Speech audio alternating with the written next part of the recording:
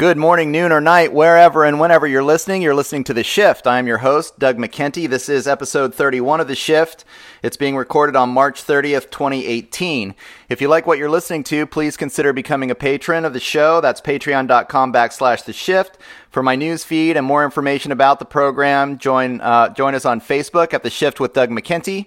Join the conversation on Twitter at DMcKenty. And for my archives and more information, check out my website at www.theshiftnow.com. My guest on the program today is actor, podcaster, philosopher, and self-proclaimed crypto savage Vin Armani. Though he is perhaps best known for playing himself in the hit Showtime series Gigolo, Vin is a jack of all trades when it comes to audio and video production. He has been involved in the creation of multiple online radio stations, as well as producing a full-length feature film titled Expressway to Your Skull. Vin is the author of 2 books, a biography called Tao of Gigolo, as well as the more recent philosophical treatise Self-Ownership, a commentary on the nature of the origin of human freedom and morality through the concept of ownership. In addition to this already extensive skill set, Vin is a self-taught computer coder and has become deeply involved in the creation and dissemination of blockchain technology. He uses this knowledge to participate in and advance the use of cryptocurrencies, most recently helping to launch Cointext, a currency transfer service which allows users to send and receive cryptocurrency through a simple text message. In Self-Ownership, Vin describes how humanity is experiencing a massive shift away from a centralized authority, protecting property rights through a monopoly on violence, to a decentralized system using blockchain technology in order to prove a claim on a property right. According to Vin, this revolution is being manifested by those unafraid to transcend our current cultural boundaries, enter the wilderness of the unknown, and bring back the concepts and ideas that will be used to create the new system. Stay tuned to discover how these crypto savages are working right now to herald the dawn of a new age. Find out more about Vin's work by checking out his podcast, The Vin Armani Show. And thank you, Vin, for agreeing to be on the show. Wow, what a great intro! Thank you for that intro. Obviously, you took some time, and you captured it very, very well. Thank you. I'm flattered. Yeah, I've got to say, of all the people that I've had on the show right now, the kind of work that you're doing really represents what I consider the shift. And I thank everybody that comes on the show for helping to make the shift, not just making my show, but what's really going on here. I feel very strongly, as I know you do, that we are in the middle of a very big cultural change. It was really great to read your book, Self-Ownership, and find out how eloquently you were able to describe what's going on. While the philosophical concepts were complex, I really admire the way that you put them together in such a way as to describe the importance of the concept of ownership and then lead us through the history of that concept and the growth and development in our culture and how it's that concept has been protected by various entities, what its function is, and then getting into what's happening in terms of blockchain technology that is going to create really this massive shift that we're talking about. So, I really recommend it for people to understand what's going on in the world today. And I hope that we can all be as optimistic as I think you are about where this change is taking us. I think that is it optimism? That's I don't know if it's that term, if that term is appropriate. But I think that at any given time, where you are is where you are. And I think that we can all look back with some perspective and you could see the glass half full or the glass empty. But at the end of the day, I think humanity will survive. Mm-hmm. And I think that, the unique aspect of our species is that we're able to learn, however slowly, and however haltingly, we're eventually able to learn from the mistakes of the past if we can just keep that knowledge flowing, and if we can just keep it passed on to the next generation and not forget about the mistakes that we made in the past, and to also celebrate our triumphs. I think that that's something that our culture right now, I think it's an unfortunate aspect of the popular culture is that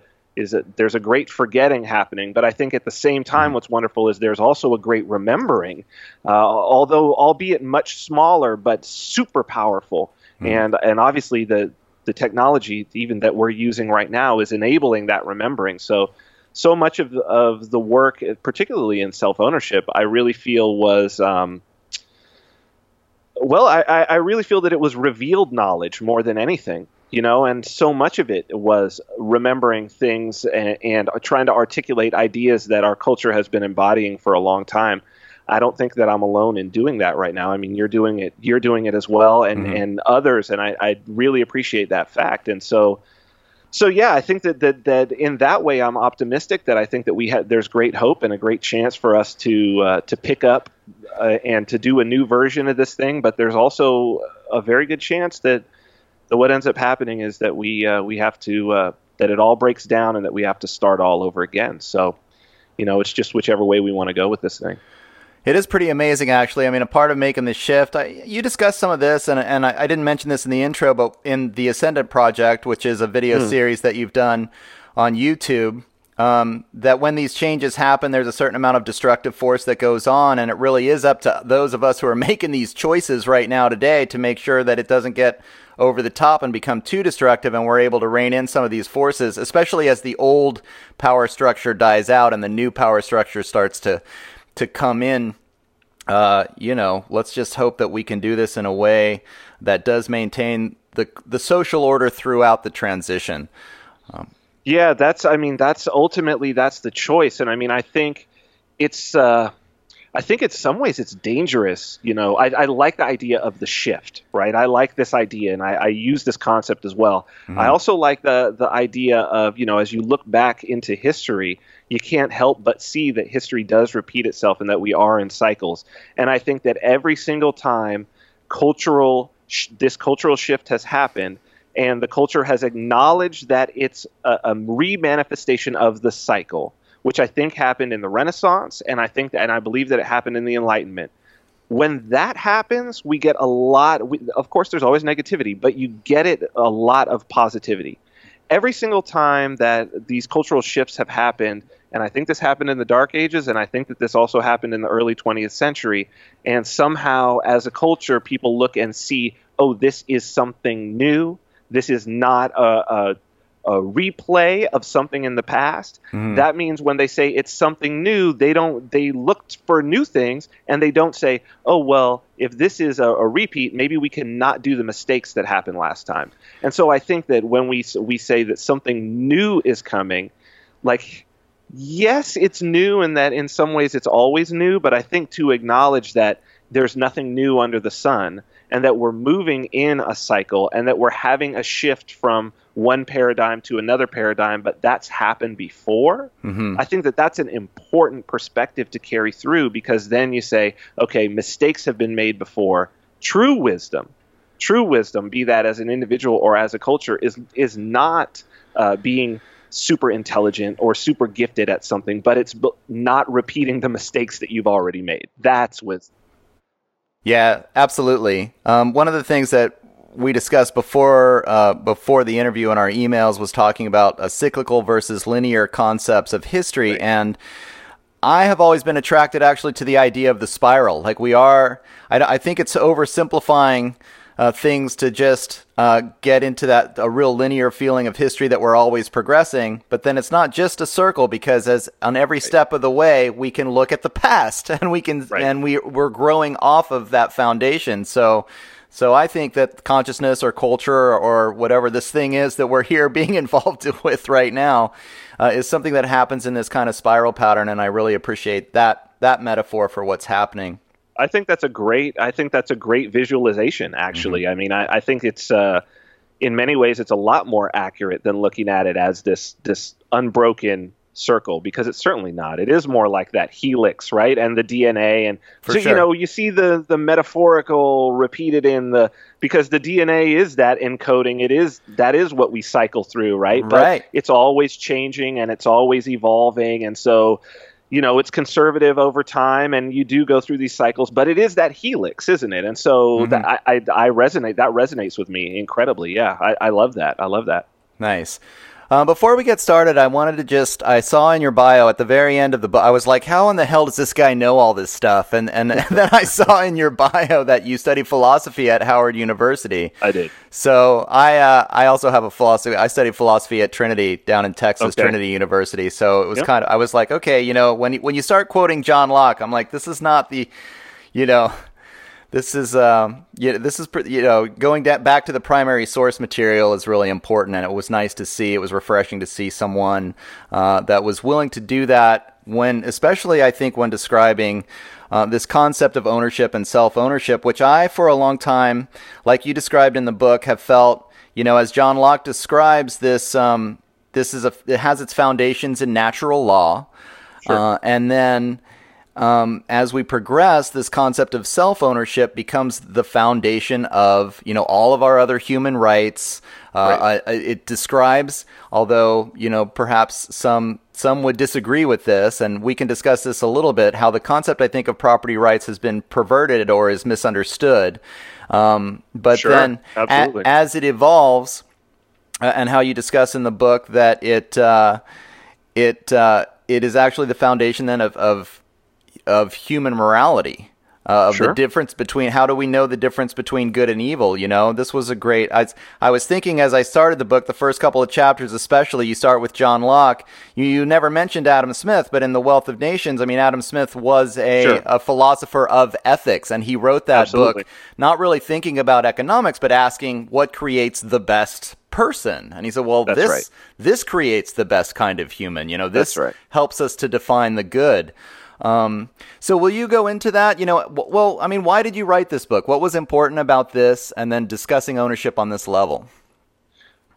So my primary purpose of starting to explore this idea was that, I had been exploring economics for a very, very long time. Mm-hmm. And then I started doing my show and started actually interacting a lot more with people in the economics sphere, and the combination of economics and politics, and particularly when you're talking about voluntarism or people going after a stateless society, we're talking about particularly Austrian economics. So Mises, Rothbard, Hayek. Mm-hmm. And as I explored their work even more, I had ran across it over the years and certainly understood the basic concepts. But as I really dug into it to try to best be able to articulate some of the thoughts that I was having, and I was seeing, okay, has this been articulated in a way that I can draw upon? I really just noticed that I had found something that was missing. And what was missing in all of this work was, certainly so much of it is about property rights, and so much of it is about an examination and an exploration of the ideas of property. But the starting point was always, the first principle was always, well, what is property? Property is that which is owned and or can be disposed of at the whim of the owner, right? This is the basic idea of what is property, Mm-hmm. even with Locke. But the problem was, I never saw ownership itself explored and defined. And I thought, well, that's how property rights can be perverted, because if we don't both share the same definition of what is ownership, and if I can control the definition of ownership itself, particularly laying out the boundaries of what can and cannot be owned, Mm-hmm. that was the most important thing. And as I started to dive into it, and I deal with this in the book, I found that, wow, there are some things that the state claims ownership to. Two very, very important ones, particularly for us in our modern age, would be electromagnetic spectrum, which most people don't realize encompasses everything from the colors that you see to radio waves, X-rays, gamma rays, Wi-Fi, your FM radio, satellite signals, all of that. Well, governments around the world have claimed ownership clearly of that because they issue licenses. They issue licenses for you to do your Wi-Fi, for cell phones, for radio broadcasts. Everybody involved in that has to be authorized and okayed by the FCC in America and other agencies around the world. And so that says, well, this is a claim being made on that. And the other one that is almost exactly the same is intellectual property. Yeah. And so I started to look and see that, wow, what's really happening here, if we want to move in a way where we could potentially have a stateless society, one of the most important things that we're going to have to deal with is we're going to have to settle ownership claims.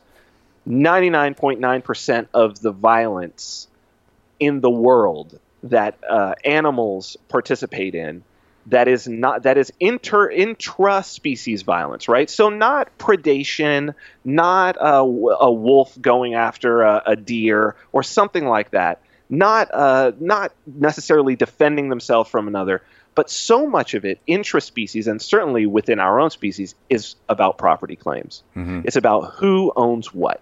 Almost every war is about that.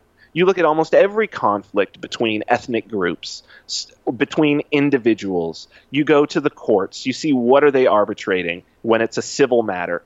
Who owns what?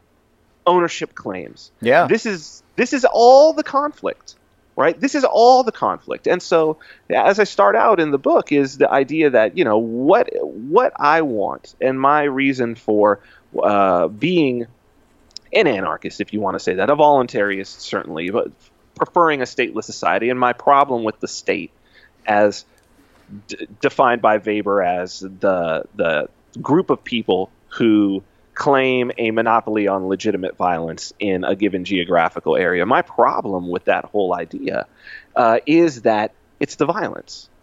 And violence, especially state violence, but violence in general, creates suffering.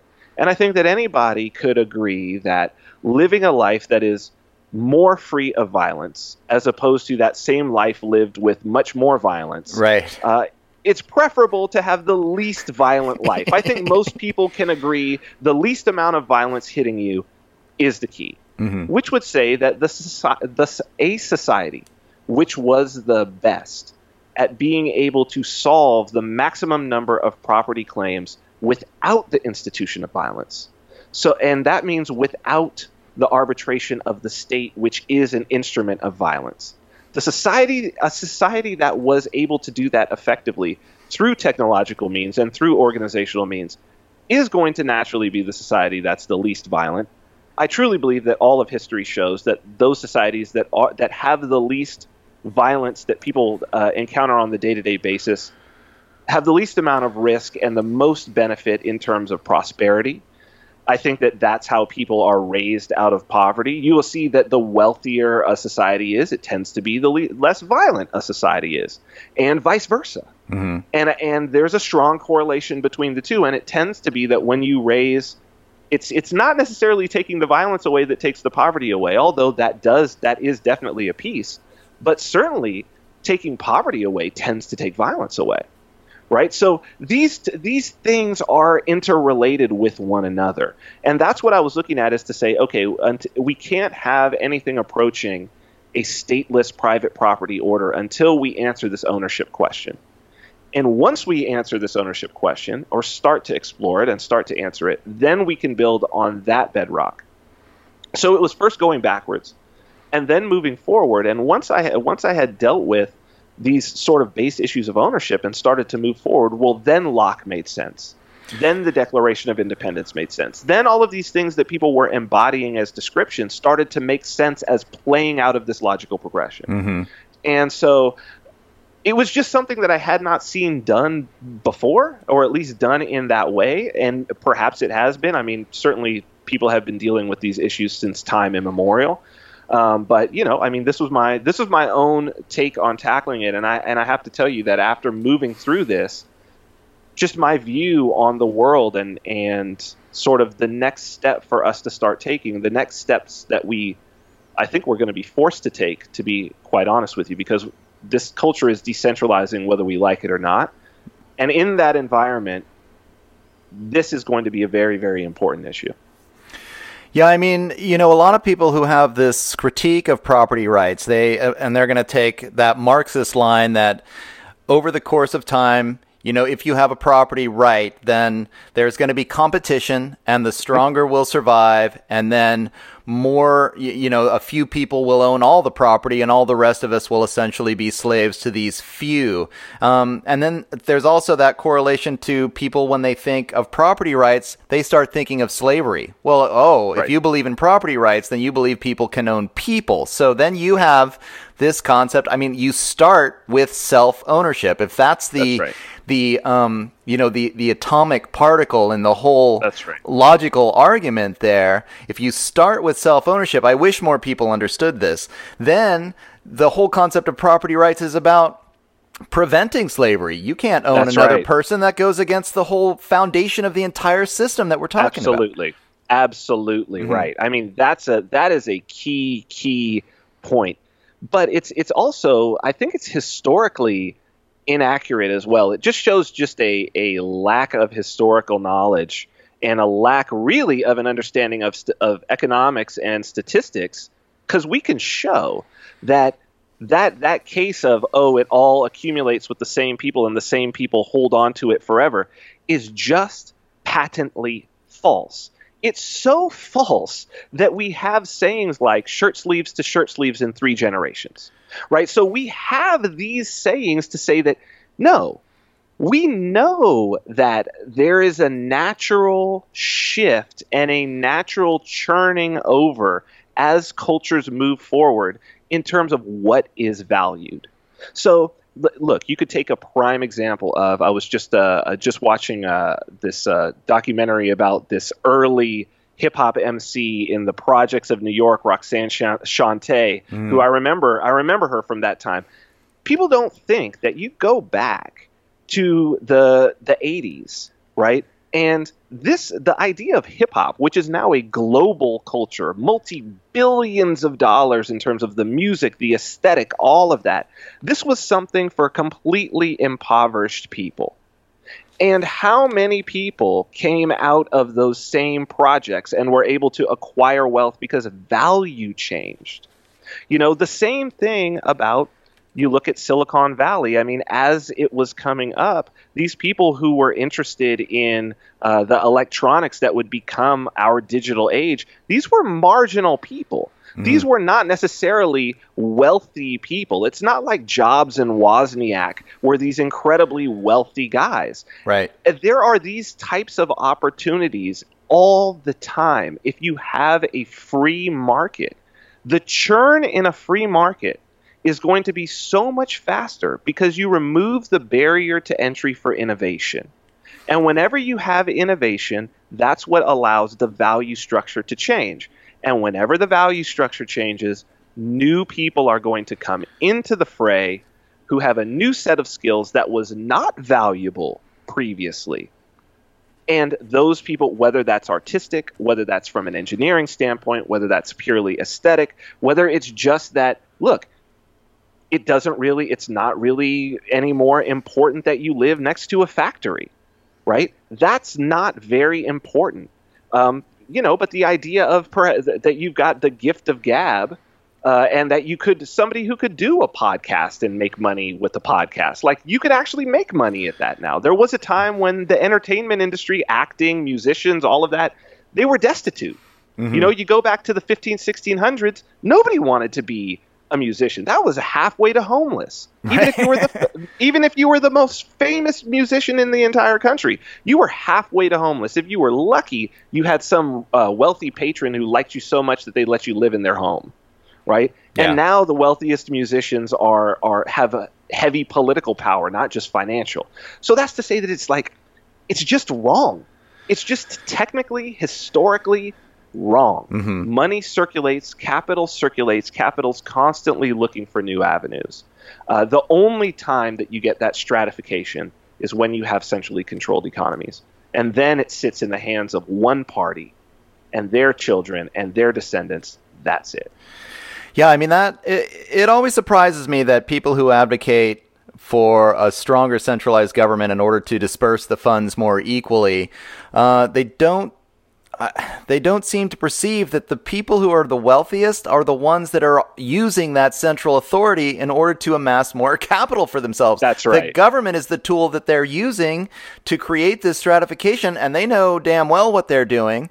And when you look at it, would you just allow the government from being able to create these barriers for entry, then you have a hardy middle class, because That's it's right. easy. If you have a great idea, it's going to be off and running. I want to give you said that term barriers to entry, and it just like hit me in the face because I live here in Mendocino County, Northern California, also known as a part of the Emerald Triangle, right? We have a huge cannabis industry here. Sure. And as someone who has been a libertarian for a long time, I've always advocated, of course, for legalization. But this centralized authority has now legalized, and this industry is switching from essentially a free market. I mean, a black market's not really a free market, but it operates, I think, more closely in the real world than this regulated market. And we're witnessing the transition from, the black market into this new legal market. And I'll tell you, to start a farm here in Mendocino County, which used to be, I got a handful of seeds. I'm going to throw some seeds in my backyard. I'm going to put some water on there. Maybe I'll make me some compost from my dinner scraps, and I can grow some, killer cannabis, to $500,000, maybe $1 million that you need to break into this market on the lower levels, on the lower tiers, tens, hundreds of millions of dollars to compete, on the bigger levels. The barrier to entry is now huge, and I think I'm probably about to witness the devastation of the middle class in Mendocino County here. I mean, it's been thriving on the black market for, decades, and this transition is going to be a really rough one. For exactly that reason. I mean, I'm just watching it happen, and it's amazing that, again, having this centralized authority with the monopoly on violence, which then arbitrates all the claim disputes on property rights, they end up being able to tweak this and tweak that, and who benefits? Right. The people that control the centralized authority, not the rest of us, Of course. I mean, how could it not? Right. Right? It's obvious. Of course, that's what they're doing. And it's weird that, one of the first, when I sort of decided, okay, I'm going to take my libertarian views public. I mean, I had been on a TV show for a long time, and it looked like, okay, either one, it's not going to be filming anymore, or two, if it is filming, I'm secure in this. I've been on it 6 seasons. It's fine. And I don't even care if they were, you know what I mean? Mm-hmm. And one of the very first little video rants that I did was on this topic. And the title is Legalizing Marijuana Will Make You Less Free. Right. That's people. And it's crazy the amount of flack that I got. But it's because people I don't know where that blind spot is, to be honest. I don't know where that blind spot is. I like Jordan Peterson, and I think one of the powerful things that he says is that he's like, the important thing is to recognize that you are a monster. Like, don't think that if you were in power, like, you have to really be good with yourself and admit that if you were in power and you had the ability to siphon funds or to use that power to enrich yourself and to enrich your family, don't tell me that you wouldn't do it. Right. Don't tell me that you would pass up that opportunity, because that's a goddamn lie. It's just a lie. It's not true, because you do it every day. And so to look at an institution that empowers people who want to violently restrict the peaceful behavior of others and gives them the resources of stolen income to be able to, stolen money to be able to do that, and to support that, I just can't do it. Mm-hmm. I mean, when you just are realistic about it, because I know myself, right? I know that I don't trust myself with that amount of power. I really don't. And I think that I'm a good and moral and ethical person, but that's the exact reason why I would never want to have that much power. Well, and on top of that, who are the type of people that do want that kind of power? They're the ones who are already corrupted or very easily corruptible, or, they're already lusting for power. They're looking at this centralized institution. They're going, oh, those guys have a monopoly on the power of violence. They can use this authority.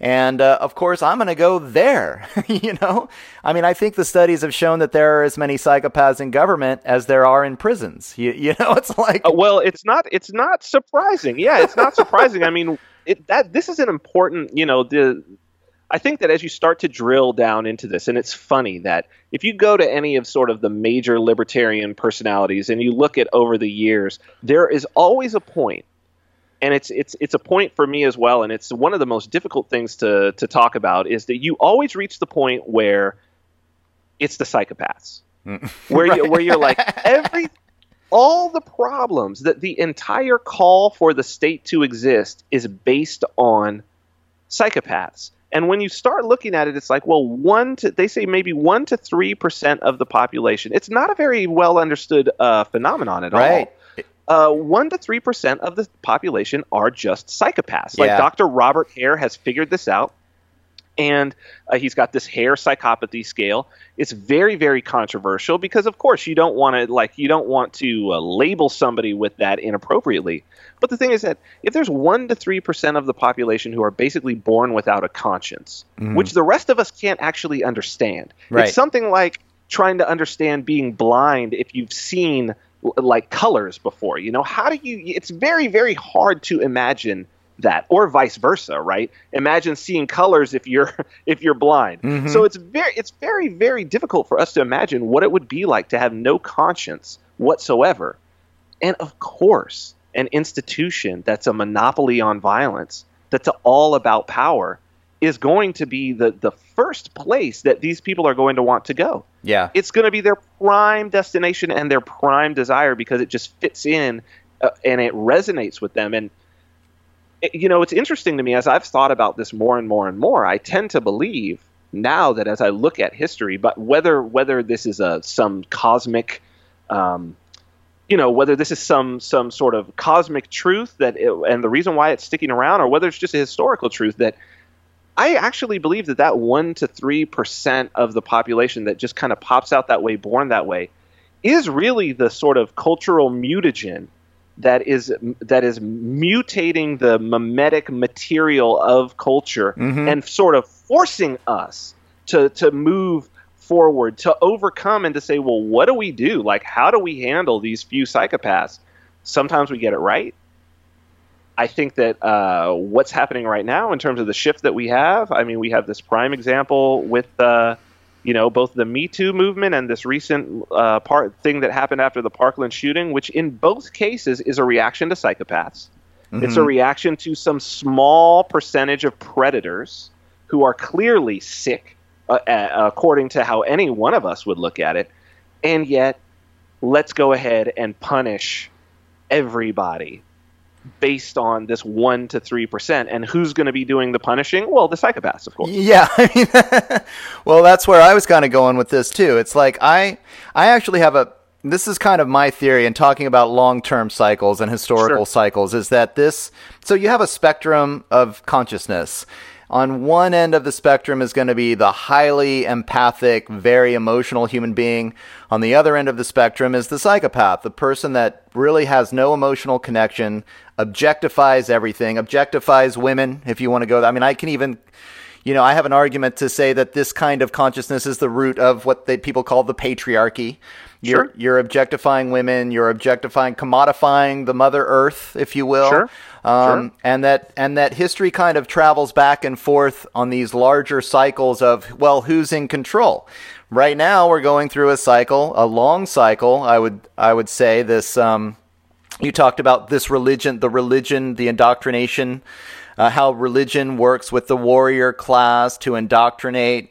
I think all of this is like creating this consciousness of, if you will, psychopathy. I mean, that's describing it that way is on a very far end of a spectrum, and all of the rest of us are in the middle somewhere, and we're not going there. But that end of the spectrum of consciousness is where we're at, and this transition that we're in is like, hey, wait a minute, we can't just objectify everything, because it takes all the fun out of life, or it takes the meaning out of life. Actually, like existentialism. I mean, what is existential angst except, God, I've over-objectified everything, and now I don't give a damn about anything anymore.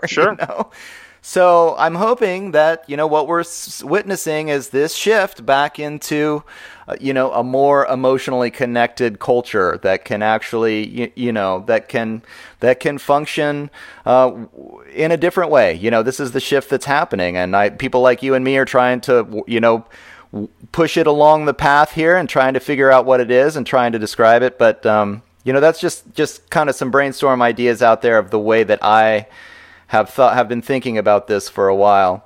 Well, let me expand on that a little bit, please. Because I think, archetypally, we're talking about the, if we talk about this sort of male-female, and I think it's fine for us to use, not in a pejorative way, the matriarchy and the patriarchy, right? And I've been exploring this a lot more as I've been seeing this shift, because that is clearly the yin and yang, and it goes back and forth. And clearly, there's such a fierce objectification, as you say. There's been such a fierce stratification, these hierarchical, centralized, authoritarian structures, right? These have been huge.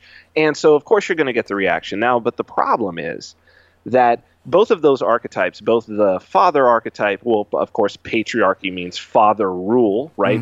Patros is the father, and matra is the mother, right? So it's father rule and mother rule. And that's talking about the archetypal father and mother. And now, on the father side, you have two sides of that coin. You have the wise king and you have the tyrant. And on the mother side, you have the blessed mother and the devouring mother. And so one of the dangers that I do see right now is that while we are talking about and seeing that there's this shift, to somehow imbue the mother with necessarily positive attributes is to miss it. Or to necessarily imbue the father with negative attributes is to miss it, because the devouring mother is because it's a spectrum, right? So it's like it's acid and base. And the idea is drinking sulfuric acid or hydrochloric acid will kill you, and so will drinking bleach. Right.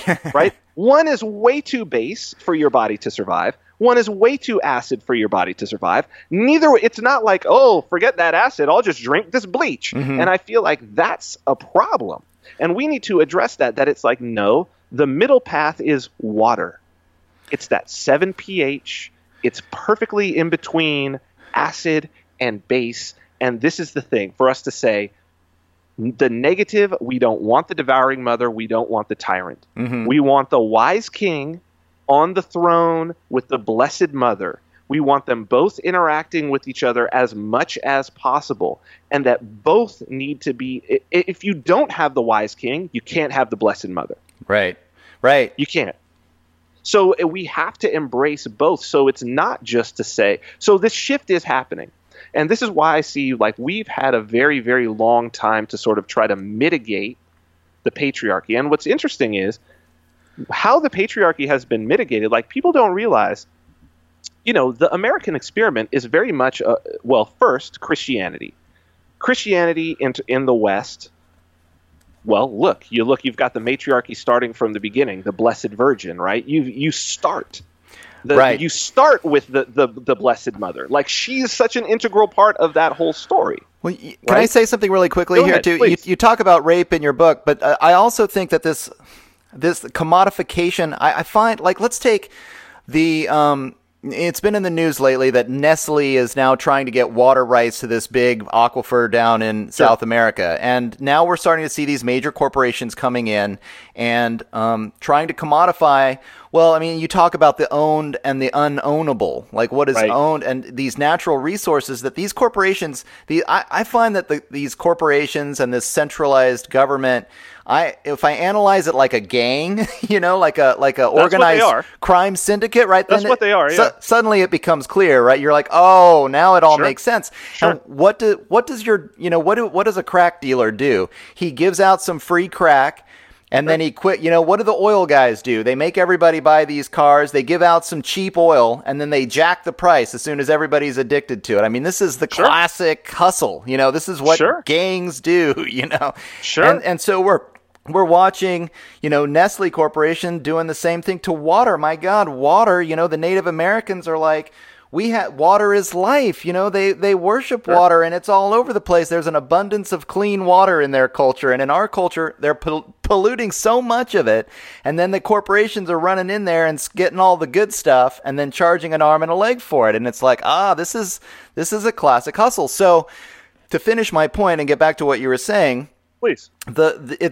human sexuality was commodified in this way by the early patriarchs, Sure. if you will, where suddenly, so you have the virgin whore complex, getting back to the Virgin Mary, that's been, embedded in this archetype in Christianity, because suddenly there was a price on virginity and a price on female sexuality. Well, but there is a price on female sexuality. Let's not say that that's a cultural construct, because this is not just a human thing. Mm-hmm.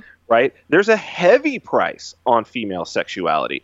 In the book, I talk about the intraspecies violence of herbivores, right? So you look at herbivores, we have right out here, I live in Las Vegas, and right out here in the mountains, our state animal is the bighorn sheep, right? Mm-hmm. Those horns are instruments of intraspecies violence.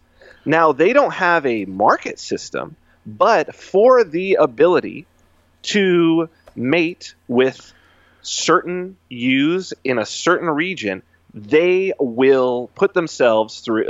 They're fighting and potentially fighting to the death. Sure. And this is built into their biology. And there's animal after animal after animal. And bighorn sheep are not, these are herbivores. These are not carnivores. These are not. But you have so many of these. And it's not just that. It's birds that build particular nests, or that have a special song, and the ones that have the best song and are able to do the most work, the most labor in building their nest and in building it the right way, are the ones that get the female. This is built in. This is built in way before human beings walk this earth. Sure. I understand that this is a basic nature of sexuality in general. This is just the yin and yang and how it interplays. But I guess what I'm saying is that this was a way for the patriarchy or the father to ensure the virginity of the bride, because you talk in your chapter about rape. The important thing is that women own their sexuality, and then they make their choice. Now, the rest of it, guys fighting over girls, that's never going to go away. I get that's a part of life. But if you take away the woman's right to choose, well, then you've got this patriarchy. And then if the men are getting together and commodifying and buying and selling their daughter's virginity, well, this is characteristic of what I would describe as the patriarchy, as opposed to... Well, that's slavery. Yeah. That's slavery, sure. Right? Straight up. And this is something that actually it was an embracing of the matriarchy, certainly first it was an embracing of Christianity, right? Because the abolition movement was a completely Christian movement. Mm-hmm. And Christianity is itself a matriarchal reaction, back in a decentralized reaction back against a highly centralized, highly hierarchical, authoritarian system of rule. So if you look at who killed Jesus, you had the temple on one side, which literally, if you understand how the temple itself was set up, hierarchical to the core, right? The ancient temple there in Jerusalem, and then also the Roman Empire, yeah, right. So so we're talking right there. But then, so you had that, but then also the U.S. as the United States, the experiment, is a matriarchal experiment through and through. The idea that all men are created equal is a matriarchal idea. Mm-hmm. Yeah, absolutely. 100% from the mother, because it's decentralized. It lateralizes everyone, right? The idea that all men are created equal, that is the match and the modicum and the idea of the matriarchy itself, because all children are created equal. Right? All children need the same amount of. It's like no child is going to pop out of the womb and be walking. Mm-hmm. Like, that's just not how it works. They pop out. They're an infant. That's it. Mm-hmm. That's it. All men are created equal in the fact that we all come through that. We all come out in the same way. Like, that's it. No infant is special over another infant, except that it's yours. Right. Right. Except for the emotional feeling that you have, and it's like. So again, this is the balance that every time you have massive patriarchy come, what comes out of the culture is this matriarchy. Now, sometimes that's good, and I think for the most part it's been good because quite frankly, we've lacked the communication tools that we have. We haven't seen the matriarchy get Well, we haven't seen it get toxic and get corrupt in the last 10,000 years because we've been having an emerging patriarchy. But we need to remember that, slavery doesn't exist anymore. So there was some self-regulating mechanism within that growth of the patriarchy that got it out. And some of that is due process. Some of that is rule of law. Those are all patriarchal ideas as well. Human sacrifice is a matriarchal idea. So this is something to consider. And I think that it's also, when you start to look at how the culture is changing, when you start to look at a movement like the Me Too movement, right? For better or worse, however you feel about it, that's not really what's important in this case. What's important is to look at the structure. Take yourself out of the emotion. That's what people really need to do. Take yourself out of the emotion and see that here you have very powerful people being laid low, having their lives destroyed without the state acting, without due process, without any of these things that are traditionally part of the patriarchy. It's hard matriarchal power, which is the power of consensus, decentralized, rumor, innuendo, memes, these ideas traveling in a massive whisper network and then springing forward. That it has the ability now to lay low very powerful people. We've only seen the beginning. And so for us to move through and to say this is all good is to really be setting ourselves up, coming full circle to what we talked about at the beginning, to say that this is something new. It's not. It's not. We just have to look a lot further back to see what this was. Sure. Well, one of the things that's coming to my mind that I'd like to discuss about the way that we've been talking about it, because it's so easy to talk about it in terms of these archetypes and these metaphors and these grand concepts. But what's really interesting when discussing the patriarchy and the matriarchy is that we're also, and as you bring up the Me Too movement, it's also very practical. It has to do with our daily relationships. How do men and women interact with each other in this particular culture at this particular time?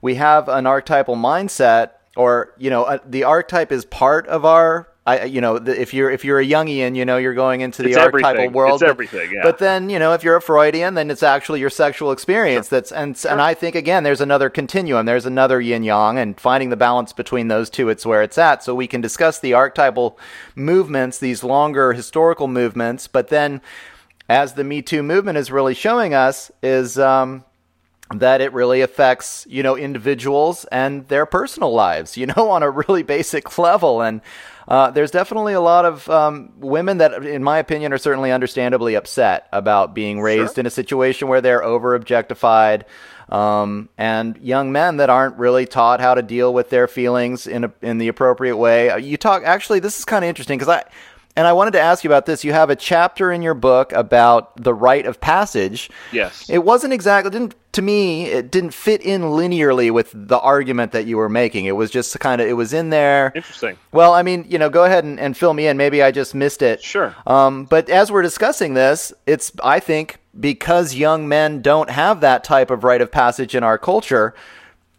we kind of, we have to figure all this stuff out on our own, in a sense, and it becomes a Lord of the Flies, like you brought up in the book. It becomes a kind of a dog-eat-dog world until people figure it out on their own. We're lacking a cultural construct. Let's talk about what the use of a rite of passage is. So for people who maybe aren't familiar with the idea of a rite of passage, because it's not common in our culture. We don't really have them unless you're from a more traditional culture. Like if you're Jewish, you may have had a bar mitzvah, or same with if you're Catholic. Mostly if you're more religious or in a traditional society, right? But the idea of a rite of passage in its initial use and how it's still used in many traditional cultures is the idea that it's usually some sort of an ordeal or a trial, you could say. It certainly is ceremonial or ritual. So the Aborigines of Australia, the Aboriginal people, they'll do a walkabout. There are, people have probably seen the island where the guys kind of do like a bungee jumping with these vines. There are other ones that are ritual scarification or tattooing. It usually is something that involves willingly subjecting yourself to pain that is usually very difficult to bear in the witness of the the elders, and the rest of the society. And that once you go through this process, after that, you are accepted as an adult in the tribe. And so one of the things that's very important when we start talking about ownership is that invariably, when you start thinking about this, you start getting to, well, what about children? Right. What about children? Like, what's the deal with children? We clearly can't give a 2-year-old full property rights and full bodily autonomy. Like, how do we deal with this, right? And so, again, this is something that we've embodied for probably 1 million years, at least hundreds of thousands, because it's old, is that we've embodied and we've recognized, oh, yeah, children we have to treat in terms of their property, their bodily autonomy, the idea of self-ownership. We have to treat them differently than we treat adults. And it's the self-ownership part again, because then you see, oh, that's why it has to be voluntarily put yourself through suffering. Right. You have to prove that you own yourself. And then once you've proven to all of us as witnesses, then we will give you self-ownership. You are a valid member of the tribe. Right? This is why it fits in. Yeah. Okay? So only adults should be treated with self-ownership. We have to make a separation if we're going to have this work. If we're going to have a society based on self-ownership, we're going to have to make a delineation of when are you a child and when are you an adult? Because when you're a child, we don't hold you fully responsible. And I find it to be one of the most, it's interesting, before we were waiting for this, an article popped up here, and it was about this Parkland shooting thing. And I find, this is why the rite of passage thing is so interesting to me. This Parkland shooting and this Never Again movement, and it was from The Hill. And they were talking about, the kid David Hogg now has, Laura Ingraham had said, the talk show host had said some rather rude things and sort of kind of trolled him about not getting accepted to 4 colleges that he had applied to. Right. And as a result, he started tweeting, here are all of Laura Ingram's sponsors, pick 2 or 3 and start calling them and telling them that they should boycott Laura Ingram's show. Okay? Now, this is a use of hard matriarchal power. This is how matriarchal power works. It's slander, right? So this is how the female hierarchy is built. All you got to do is remember back to high school and remember how the girls in high school organized themselves. It's very natural. It's very normal. This is the matriarchy as the devouring mother, okay? So what has happened now is Laura Ingraham has started to lose these advertisers and whatnot. But what's interesting about this particular situation that's different than most boycotts is people are speaking out and saying, well, this is inappropriate. One, I don't agree with what he's doing. I think that they're perhaps going after property rights. I want to have a discussion about that. And the reaction is, and this is what The Hill was writing about, is that they were saying, well, he's unassailable because he's a child. See, because they're playing both sides. Right. In a society that would have a rite of passage, they would say, no, you're not allowed to speak about these issues. You're not allowed to speak about issues that affect adults because you have not gone through the rite of passage, right? But you are protected from being assailed by other adults. So other adults cannot assail you as an adult.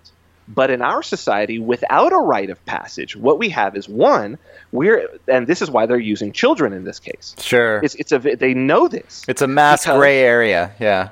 Well, it's not gray at all. They're taking both. They're taking both. They're saying, I'm going to act as an adult, and I'm going to be able to have an effect as an adult, but I'm immune to being basically tried as an adult. I'm immune. If you try to come after me, you're attacking a child. And so it's this gross perversion of these cultural norms that we know are right and that we know are virtuous. It's the gross perversion. And so until we have a rite of passage, it's going to get worse and worse and worse. I read an article recently, and I talked about it on my show, where these British researchers were saying, adulthood doesn't start until 26 now. You're a child until we should keep people as children until age 26. Right. And it's like, well, but so what does that mean? Yeah. Like, What does that? But they're able to get. But I can't deny them a job once they turn 18. But then, so what? And so we're seeing. This is what I'm saying is we're seeing it play out.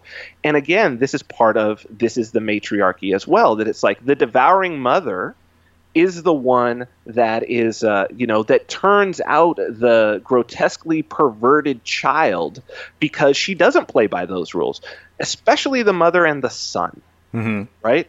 Is the mother who's like, my son can do no wrong. He did no wrong. She's the one who's like, he's in college and something happens and she shows up. I'm going to talk to your professor, right? She's the one who mollycoddles him, who never allows him to be an adult, who never allows him to have a rite of passage. So then what do you have? You have a grown baby. Yeah. And so that's how the rite of passage is a crux, an important aspect if you want to have real self-ownership, because only adults can claim self-ownership. And a rite of passage has traditionally, we know it works, of defining, it's not age, it's not any of that. It's when you're ready to take the rite of passage, you show and prove self-ownership, boom. There you go. Yeah, I mean, that's what I meant about the gray area. It's like, when does somebody become an adult? It creates this gray area that then makes this passage into adulthood actually, kind of a curiosity, or right. It's just more confusing, and people don't know where they're at, and they don't know where they stand with the rest of society, with older people, younger people. I've actually had a theory in the past that our culture, which seems to really idolize this concept of the innocence of youth, sort of pushes, and when you said, like almost pushing that youth age up to 26, it seems like our culture, I mean, I actually, I have 2 kids of my own, and I actually like to make them as mature as possible, as early as possible, because I figure the sooner you can take care of yourself, the better off you are. But, it is a tendency in our culture to be like, we don't want to talk about these adult things. We don't want to let them know about this kind of thing. We want to keep them in that childhood innocence for as long as possible. And suddenly you've got these, 24, 25, 26-year-olds that really kind of are considered more children than adults, or are, functioning more like children than adults, or are still, not, especially considering the economy and everything. I mean, I'm not being judgmental about it. I'm just saying that it is a cultural phenomenon right now, that something like a rite of passage would really be able to make that delineation happen. Sure. Now you're, with the adults working towards, the promotion of our community. Right. Now you're a child. So in the book, then, this also comes back to the idea, you talk a few chapters on collectivism to make a comparison and contrast between what is self-ownership versus what is collectivism. And you have this analysis that the collective is more like when you are a child. You when you're living in the family, you're living in a collective, and it functions like a collective. But then, as you become an adult, theoretically, or in some cultures, if you have this rite of passage, then you're granted self-ownership. That's right. And, you become an adult, you become responsible for yourself and responsible for taking care of and working with and being a part of the rest of the community. So do you want to comment on that? And then I mean, I'd love to talk about collectives, because I think that it can go back to address the problem with corporatism, right? So the problem that's inherent, I think, when we talk about, for instance, corporations and governments going in and basically claiming ownership over things that are unownable. One of the things that I think is important, and that I wanted to delve into, and why I started with collectivism, is that to deal with the idea of fictitious entities, right? So a corporation can't own anything, because a corporation, it does not have a self. A corporation does not have a spirit or a consciousness. It does not have the spark of the divine. It does not have a body. It cannot labor. And it's even in the idea of, even in the word corporation, which is to say that it's becoming a body. It's being incorporated and turned into a fictitious body that did not exist before. Yeah. These are fictitious entities that can't own anything in the first place. Right? And that's the problem. They're creations by government, by the way. They're government programs. Yeah. This is an important thing that I think that those people who see it need to communicate it. And it's something that I think is one of the things that can unite the right and the left, is to say a corporation is a government program. if you have a problem with corporations doing things, you have to realize, first off, clearly we have a problem with corporations doing things. And we recognize that individuals would never do these things. One of the reasons individuals would never do these things is because there's no cover, right? Very few individuals are psychopathic enough that they would take on to their own shoulders the responsibility of, I'm going into this country myself, and I'm going to take their resources, and I'm going to do this by force of arms. Very few individuals would do that. Very few of the CEOs of corporations would be willing to put themselves out there like that if they didn't have the cover of the corporation. Mm-hmm. Okay. The limited liability of the corporation. They're given limited liability, which gets back to ownership and property rights. Which is granted by the violence of the state and only the violence of the state. So this is when people say to me, it's a weird argument where they're like, well, if we had no if there was no state, you're talking about a stateless society, well, the corporations would take over. And I'm like, no state, no corporations. Right. Yeah, I know. I don't know what corporations. Corporations are a government program. No corporations, no government. People don't get it because I don't know. The left-right paradigm. I think you'll agree is I don't even know what it is. Philosophically, it doesn't make a lot of sense. I kind of know the origins of it, but what people are choosing teams. The average Republican. They don't really read Austrian economics. They're not. And the average person on the left. They don't understand what we're talking about when we're talking about property rights, and they think that the people on the right are promoting corporations. And the people, some of them are, right? So you've got collectivists on one side and collectivists on the other, which is why I wanted to deal with collectivism, right? It's like everything you don't like in the other side is collectivism. And if you would abandon your own collectivism, you would start to see, oh, I don't actually disagree with this person on basically anything. I know, right? Yeah.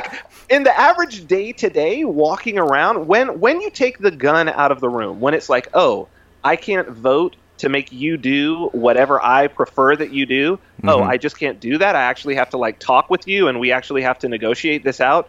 Oh, well, actually, I actually like you a lot more. And it's you look at we embody it because it's that average, people dreading going home for the holidays because, my super Republican Trump supporting Uncle Jim and my Aunt Rita, who's a socialist and part of Antifa, are going to be arguing with each other, and it's going to be, and you're like, but take those away. Do they have anything? They don't have anything to argue about. Yeah. They're just sitting there. Oh, how was you're doing that? Oh, that's fantastic. And so for me, that's what's been so interesting about this journey is that I'm more than happy. Those things that most people have as preferences, where it's like, look, I'm more than happy to let you have your preferences if you'll let me have my preferences. If neither one of us are bothering each other, it's if you take the gun out of the room where we can't enforce aesthetic preferences with force, or at least it's not even that, where we can't use the force of the state. Mm-hmm. Because if most people had to do it themselves, right? If as an individual it's like, I'm going to stop all those gays from getting married, right? Or I myself am going to stop these people from speaking and saying some things that I disagree with and I find to be offensive. If they had to do it all by themselves, they just wouldn't do it. Yeah. It would be worth that. It wouldn't be worth the hassle. But voting takes no work. Yeah. Yeah, how often are you willing to actually throw down yourself, Never. It doesn't happen. Never. You suddenly realize what's important. Sure. You suddenly realize, oh, wait, I'm going to have to physically risk my life for this. Is it worth risking my life? No? Well, then I don't care. Mm-hmm. Mm-hmm. I don't care. Yeah. Right? Yeah. But do I care enough to vote? Well, okay, that cost me nothing. Yeah, sure. Right? Well, and then, on this show, I am always looking for ways to unite the left and right because I really find it to be more or less a divide and conquer tactic by these upper classes that do control this, centralized monopoly on violence. They've created this system so that we're all fighting each other and then we all go and vote and it doesn't really matter who we vote for because they're in control of the system anyway. That's right. That's right. And so, what a waste of effort. If we really want to empower ourselves, then we need to be going in a completely different direction. And there's enough of us that if we all eliminate, get rid of this left-right paradigm, stop fighting each other, get together, well, they can't stop us. There's no way. So... I think even, it may be very difficult to get rid of the left-right paradigm first. I actually think we can get rid of the state first, and then the left-right paradigm just falls away. Interesting. So it's almost like teaching, if the left understood how the state is screwing them, and the right understood how the state is screwing them, let them find their own ways to remove the state. Mm-hmm. Right? Let them remove the state from the places that they want it removed from. That's how I look at it. Yeah. And then let's see what's left.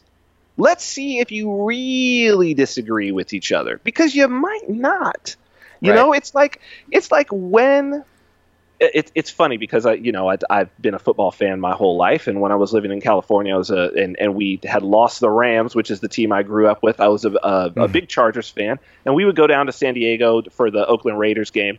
And the Raiders fans they're coming here to Vegas, so luckily I'm headed to New Hampshire before that happens. But it was more fun watching the Raiders fans and Chargers fans fight each other than in the stands, and it was crazy. There were cops everywhere and whatnot, and the same thing with soccer hooligans and whatnot. You realize, wow, we will really square off and really take it seriously to the point where we will put ourselves in harm.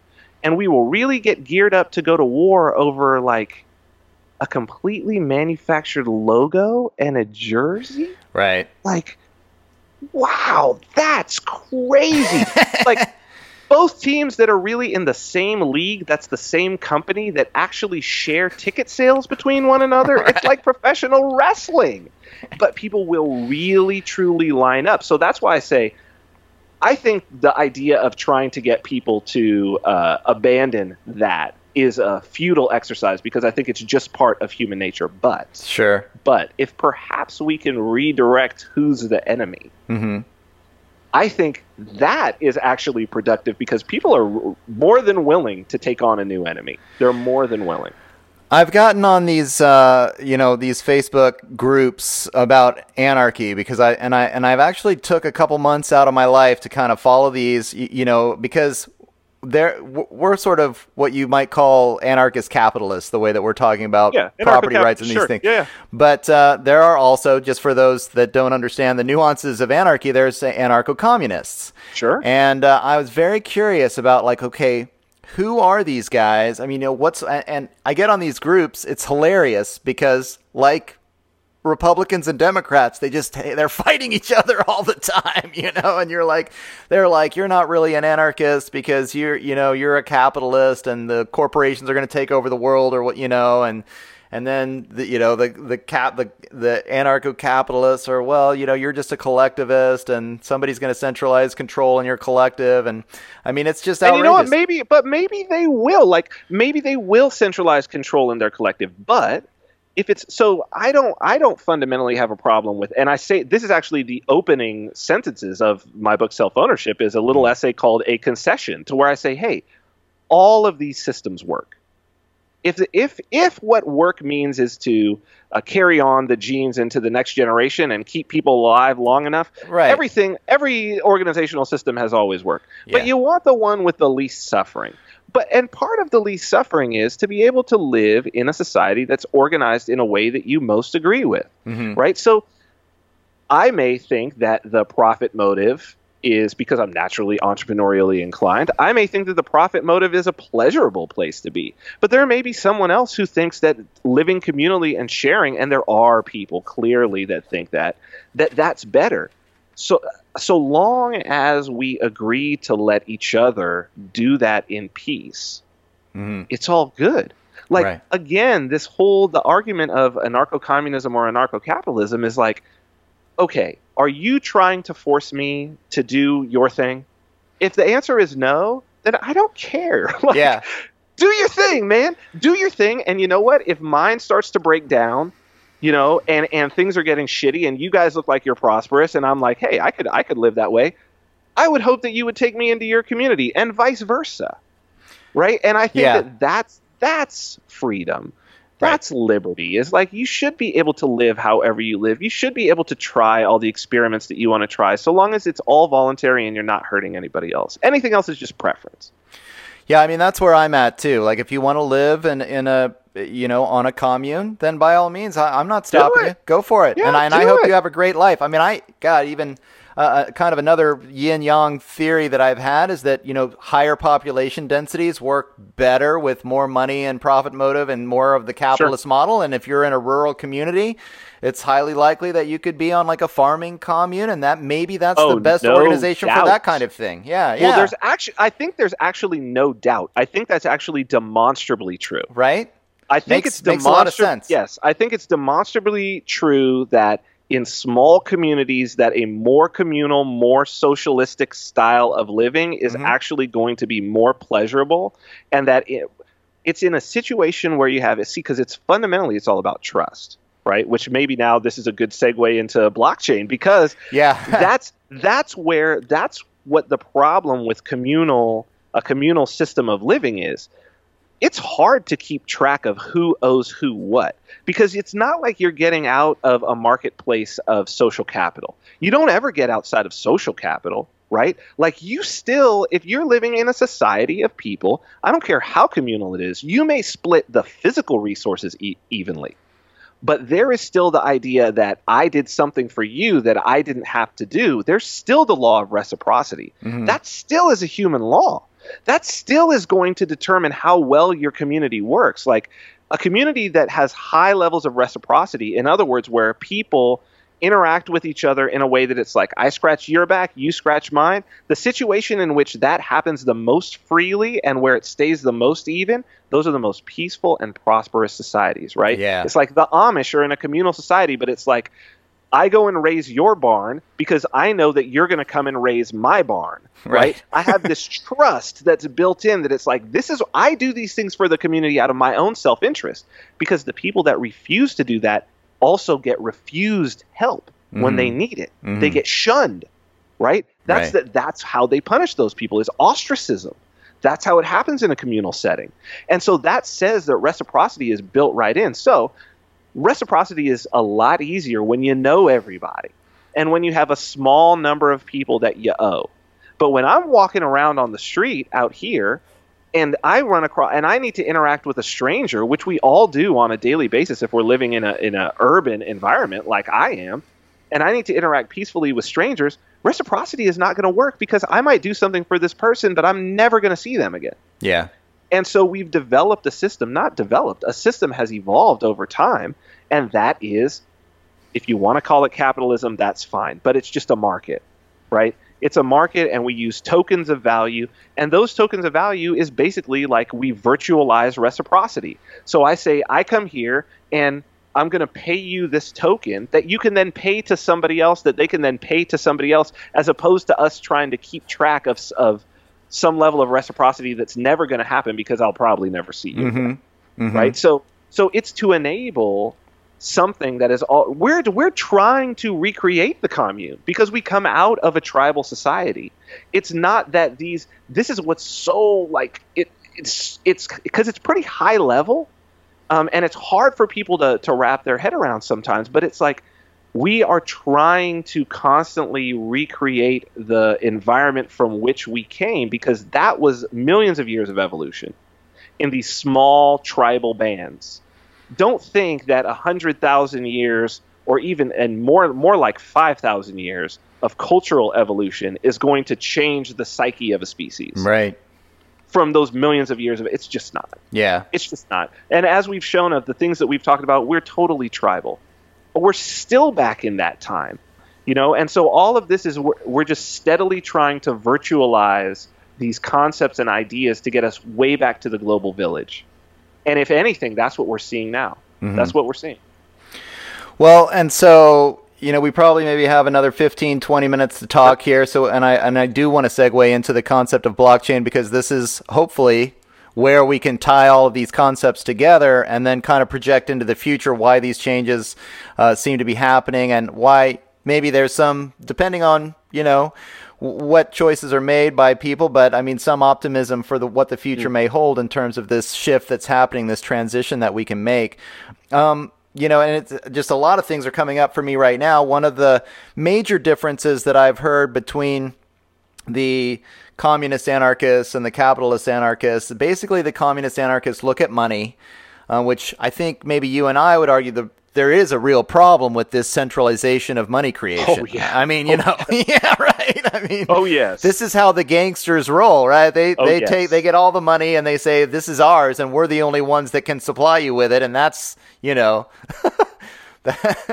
that's the root of the debt slavery system that we're dealing with right now, And a lot of these anarcho-communists will look at it and say, well, we just got to get rid of money. Money is the problem. But what we're seeing is this evolution with this blockchain technology. So, again, tying everything together, the blockchain technology proves the chain of ownership. So you have this ability. It provides, with the encryption, provides the level of trust that you need. So if people trust it enough, then we can start. Well, we have proof of ownership, we have trust. Well, these are characteristics of what you need to have a currency. Then we have currencies that are competing with these fiat currencies. And suddenly this is a big part of the game changer. It's not the whole part of the game changer, but it's a big part of it, I think. Do you want to go into that? Sure. I mean, I think that one of the most unfortunate things about that sort of anarcho-communist ideal, and look, it's come up so many times in relation to money, but the fact of the matter is money is a technology. And so is government. So are all of these things. And I think that what people forget is that technologies evolve. They naturally evolve. There's always a bug in a technology, right? And technologies always also corrupt. So if you have a technology that's stuck around for too long, and especially when it's enforced by the state, it generally is going to be inefficient. It's the idea of, governments will hold on to these old and inefficient technologies that they use within their bureaucracies, whether it's computer systems or whatnot, because there's a specific contractor who's paid off and lobbied, to have this thing included, and they've always paid this way, and they're always paying way too much. And it's always way outdated. And in a free market, that doesn't happen. In a free market, you're competing, so you have to upgrade your technology constantly. And so the real problem in this case is not to do with even centralized fiat money. It's not even to do with the idea of debt, because those things are just economic realities. And you're going to find a technology and try to find a way to actually embody these things and to move them forward. And debt is very, very, very important for building a civilization. You can't build a civilization without some amount of debt. You can't build anything almost, right? If you don't have the capital up front. So it's basically a way of selling your future labor. That's a very, very powerful concept to really empower people, right? But like any technology, like fire can be used to cook your food and to take away the parasites out of it. It can also be used to burn you at the stake. And we've reached burn you at the stake with the centralized fiat, right, at this point. Right. And so anything that whenever you have, so the blockchain is very much has a lot of, particularly Bitcoin, has a lot of the same properties as gold, the same sort of abstract properties in terms of it has scarcity. It's very easy to prove its purity, with the cryptographic idea. Mainly, it's scarce and it can be traded. It's to a degree fungible. It's divisible. It has all of these same properties, but it's not the only thing that's had that. I mean, there have been many, many different ways of using money. But it has the capability to be completely decentralized. It has the capability for there to be no barriers to entry. Now, barriers to entry are going to arise, right? That's part of how this whole thing works, and that's the reason why it's the emergence of the psychopath, right? It's what I say is that things get corrupt and things get psychopathic, and the sort of new, to go back to the archetypes, that's when the hero has to emerge. And right now, the blockchain is a hero. Yeah. But the hero always turns into the tyrant. That's how the story works. And then a new hero emerges, right? The tyrant was once the conquering hero. But then he gets old and he gets willfully blind and he gets set in his ways and he's not willing to see the things on the horizon. And the new hero has to come up and he has to save society. And so, or she, right? So this is what we're going through right now, is that we have a heroic moment in money. We have a heroic moment in ideas of trust and ownership. We have no barriers to entry, none. And that's what I think is the most beautiful, beautiful thing about this. So for everybody I've been teaching coding courses. I've got a businesscodefromgo.com where I teach coding courses to complete newbies. And for me, that's a true labor of love, because this is a moment. Like, this is a moment where this new technology is coming about and literally anybody can take part. So anybody who's ever complained about the state of where money is, anybody who's ever had a problem with the Federal Reserve or central banks, it's like, you can learn to code right now and you can build this new world in whatever way you want. No barrier, nobody stopping you. You can be your own bank.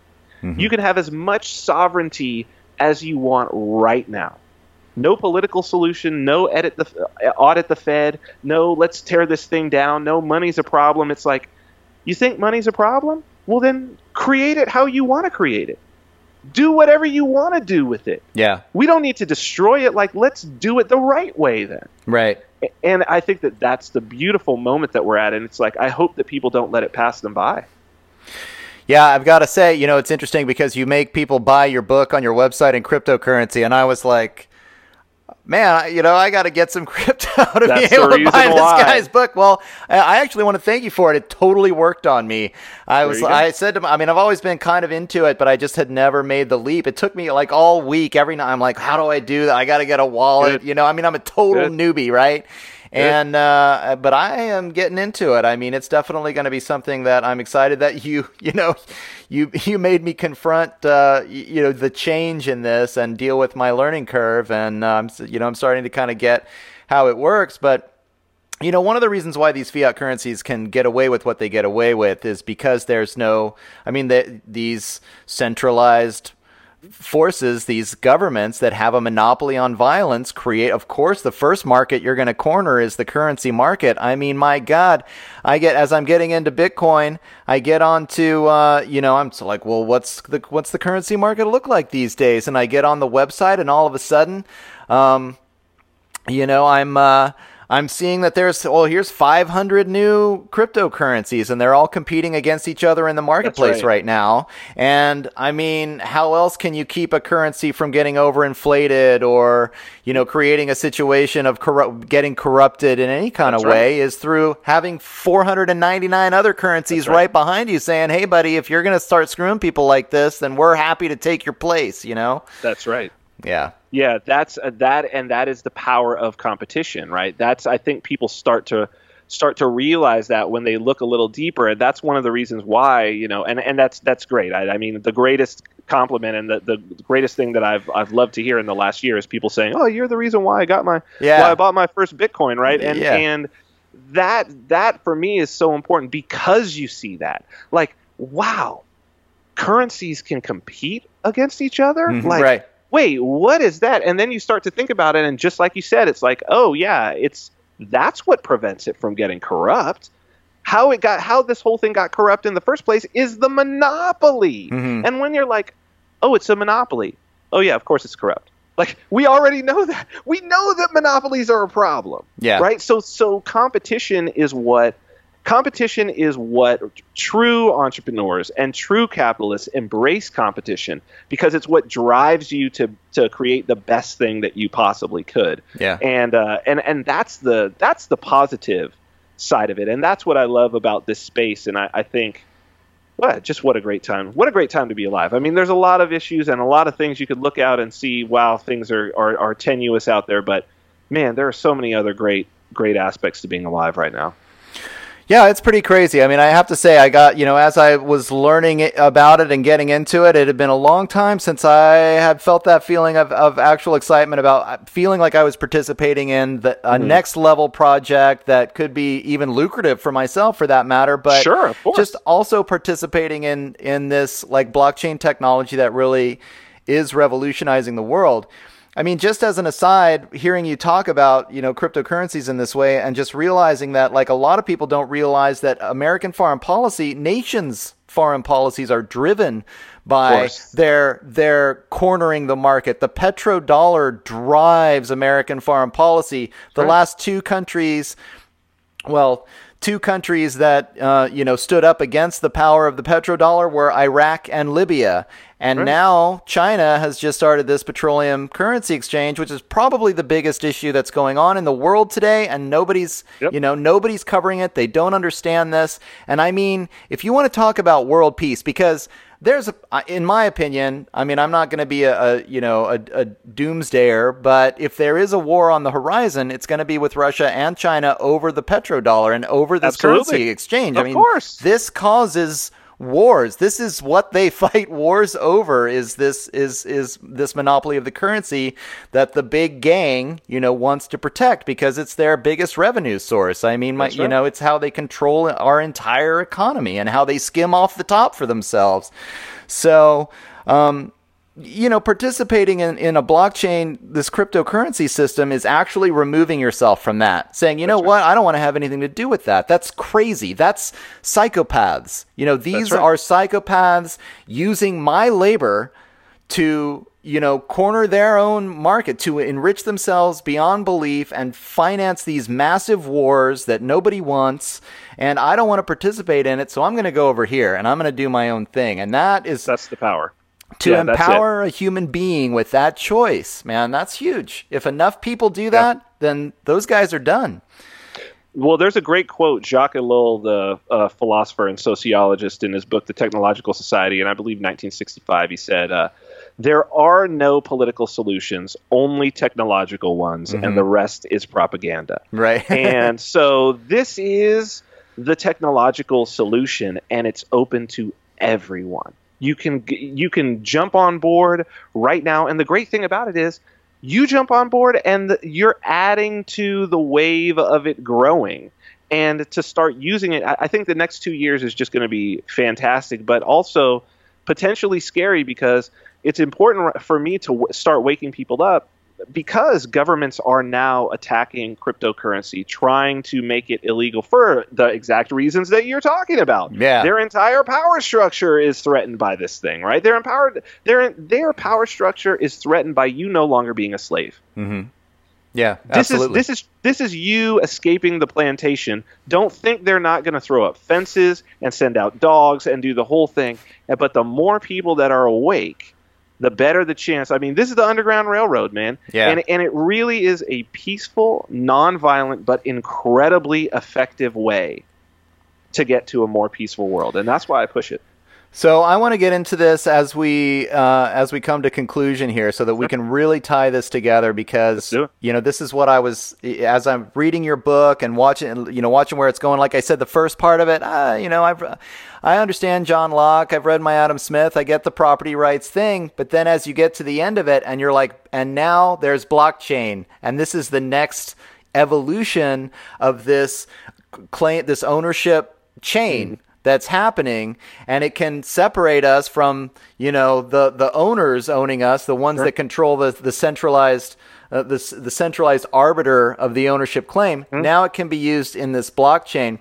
Well, I also heard you on another podcast as I was doing some research for the show, and you were talking about how matriarchal cultures, one of their characteristics is being consensus based. That's right. And so here we have this blockchain technology that I think, if you can go into this, is also consensus based. Absolutely. And now we're going from, lo and behold, to tie it together, the patriarchy, where the government centralizes the monopoly of force and is the single arbiter of ownership claims, to the blockchain, which is created by a consensus of everyone saying, okay, yes, we all agree, you are now the owner of this coin, or whatever it is. I've even been seeing technology saying, you own this song, you own this poem. Anything. It's the way to solve the intellectual property right issue. It covers everything, not just coins. It's great for currency, but it's also great for other things. So you want to take it away with that? Yeah, I mean, this is the emergence of the Blessed Mother to try to balance out the tyrant, right? Like, it should be no surprise that the key innovation is the consensus model. It's Satoshi Nakamoto's the creator of Bitcoin. Mm-hmm. Nakamoto consensus is the innovation. And basically what the idea is that this is a distributed ledger. So there's a whole bunch, I won't go into too much technical detail, but there's a whole bunch of machines that are all sort of sharing the same ledger, like would be your bank ledger that said, oh, this amount went to this person, this amount went to this person. This is a global ledger of transactions that's relatively anonymous. It's addresses, it's these series of numbers and letters. It's not actual people's names and whatnot. And so the challenge is, and what Nakamoto consensus figures out, is all of these machines are able, as people send transactions at this network, they're all able to say, okay, this is valid, this is not valid, and then they're all able to say, okay, which ledger copy is correct, and then they all keep the same copy of the ledger. And so this is this consensus model, and a matriarchal systems, even as we're saying, for better or worse, right? For better or worse, they're non-hierarchical. They're non-authoritarian. Mm-hmm. They are consensus-based because they're lateral. That means we don't make a change, we don't make a move until everybody agrees. And those things which everybody agrees upon are the things, it's almost the other way around. Those things which everyone agrees upon are reality. We don't alter reality based on what some authority up here says. Oh, well, today it's this and tomorrow it's that, and then today it's this. Today weed is a criminal act, and then tomorrow weed is completely legal, and tomorrow it's decriminalized, and then it's this, it's that. It's like, no, that's a different model. What it's more like is like language. Yeah, right. How does the word cat mean a little furry thing that's running along on the ground? We don't know. It's just that we all agree that that's it, and that it's spelled C-A-T, and that those symbols mean something. Like this is the consensus evolutionary process, and we have both things in our society, and we live with both things. We have never had, well, except for gold. Gold came about not because some authority said, gold is what you use. It evolved as a consensus that everybody was like, I'll take gold. And then it became, I'll only take certain gold, right? I'll only take certain gold coins and whatnot, which is how, that's how the Rothschilds actually came into power, was as gold dealers of different species, right? Different types minted by different countries. Mm-hmm. So we're going back now, and that's why when people talk about, Bitcoin is digital gold, like that's what they're referencing, is they're referencing the idea that we're going back to a consensus model. Gold was the money of the people. It still is the money of the people, right? Yeah. There's no barrier to entry for you buying it. There's no barrier to entry for you holding it. That's why a lot of people want to go back to the gold standard, but it's like, we don't need to go back. We go forward with the technology. We take what was good from it and we move forward. And it's matriarchal. It's consensus. And I think that to start to have more of these discussions is to start to understand who we are and what our history is and what these cycles are. And it's fascinating to me. So, but that's, it is a representation. It's perfectly timed. It's a representation of the times that we're living in. Of course, it's here now. Of course it is. Yeah. And of course, this is the next step along the path. Yeah, it's funny. I mean, you talk about it was interesting to listen to some of your videos on the Ascendant Project, because I had never heard the caste system applied to these kinds of historical processes before. For those of you listening, I mean, you can check it out for yourself. It's on YouTube. But I'd heard, the Yuga system, the larger Yuga system, and talking about the divine, the divine mother, or the destructive force of the divine mother, the Kali Yuga, that is ending right now, and we're going in. And in fact, all other than the Western calendar, which is based on a linear model, these other cultures had developed these cyclical calendars that were about, how long it takes our solar system to get around the center of the galaxy. So they were pretty profound, and the culture seemed to have an understanding of these larger cycles. And so, the age of Aquarius in the Western model, or the Kali Yuga, or, the Mayan calendar, we're all seeing that, at least according to these guys, there's a major shift taking place. That's right. And the timing to get out of this destructive period and into a more a more consensus model, just to get away from this psychopathic, dominator type culture that we've been a part of, and getting into this more consensus based. Yep. And it's the great irony. I use yin yang theory a lot. So you see the extreme yang of the culture, of the technology that this culture has produced, the thing that it was really good at, creating this technology, now becomes the very tool that yang becomes yin. And it becomes the very tool to bring back this matriarchal consciousness, this consensus-based model. So it's definitely very exciting time to be around. And I really, again, appreciated your book for being able to kind of sum all of this up for people and put it in a way that, people can understand the last 300-400 years of Western philosophy that has led up to this point, and then how the blockchain technology really fits into this whole thing. It was great to see, and I really appreciate the work that you're doing. So if you want to give people maybe some more information about what you are up to right now and your contact information and all of that. Sure. So best way to see more about me is just go to vinarmani.com. That's where my weekly show is. You can also purchase the book. There's links there. And there are some links as well to our monthly newsletter, which is called Counter Markets, which is a really cool like agorist newsletter. But what we get into is a lot of these concepts about like how to move into this new space that we're entering into. And we're exploring it along with everybody else. I mean, we practice what we preach, and we walk the walk and talk the talk. But my show is Mondays live. It's Mondays at 10 a.m. Pacific time.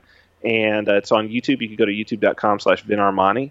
And then for people who maybe want to get interested in or want to check out cryptocurrency, you can go and check out my new project, which is called Cointext. It's at cointext.io. And it's a very, very simple, probably the easiest way to get your first Bitcoin, actually Bitcoin Cash. It's on the Bitcoin Cash blockchain just through text message. No need to sign up for any kind of wallet or anything like that. It's if you've got a phone and you can text message, go check out cointext.io. And start in on this sort of crypto savage evolution. So that's it. All right. Awesome, Vin. Thanks again. And I just want to remind everyone that if you like what you're hearing on The Shift, please think about becoming a patron. That's patreon.com/The Shift. Check out my Facebook page at The Shift with Doug McKenty. Join the conversation on Twitter at DMcKenty. And my website is www.theshiftnow.com. Again, thanks a lot, Vin. Loved having you on the show. I'd like to keep in touch. I think please. Yeah. Great. Yeah, I've loved this conversation. Always nice to talk with a fellow philosopher that can kind of get into it and understands, the history of Western philosophy like that, because it's a passion of mine. And so whenever I can find somebody else that's into it. And I have a kind of an old project that I'm dusting off, and I'm going to be doing some editing, and hopefully I'll have maybe a book of my own coming out here in the next couple of months. So that would be great. I'd love to read it. Anything you got, send it my way, man. Send it my way. I'm happy to promote it. Okay, awesome. I really appreciate that. I'll do that. This is going to be my motivation to get that off the shelf and get it out there for the people. Please. Okay, great, Finn. You're going to get my book out, and you're going to get you've got me buying cryptocurrency. So winning. Yeah. What else can you do? All right. Thanks, man. Thank you, brother. Really appreciate it. All right. Bye-bye. Take care.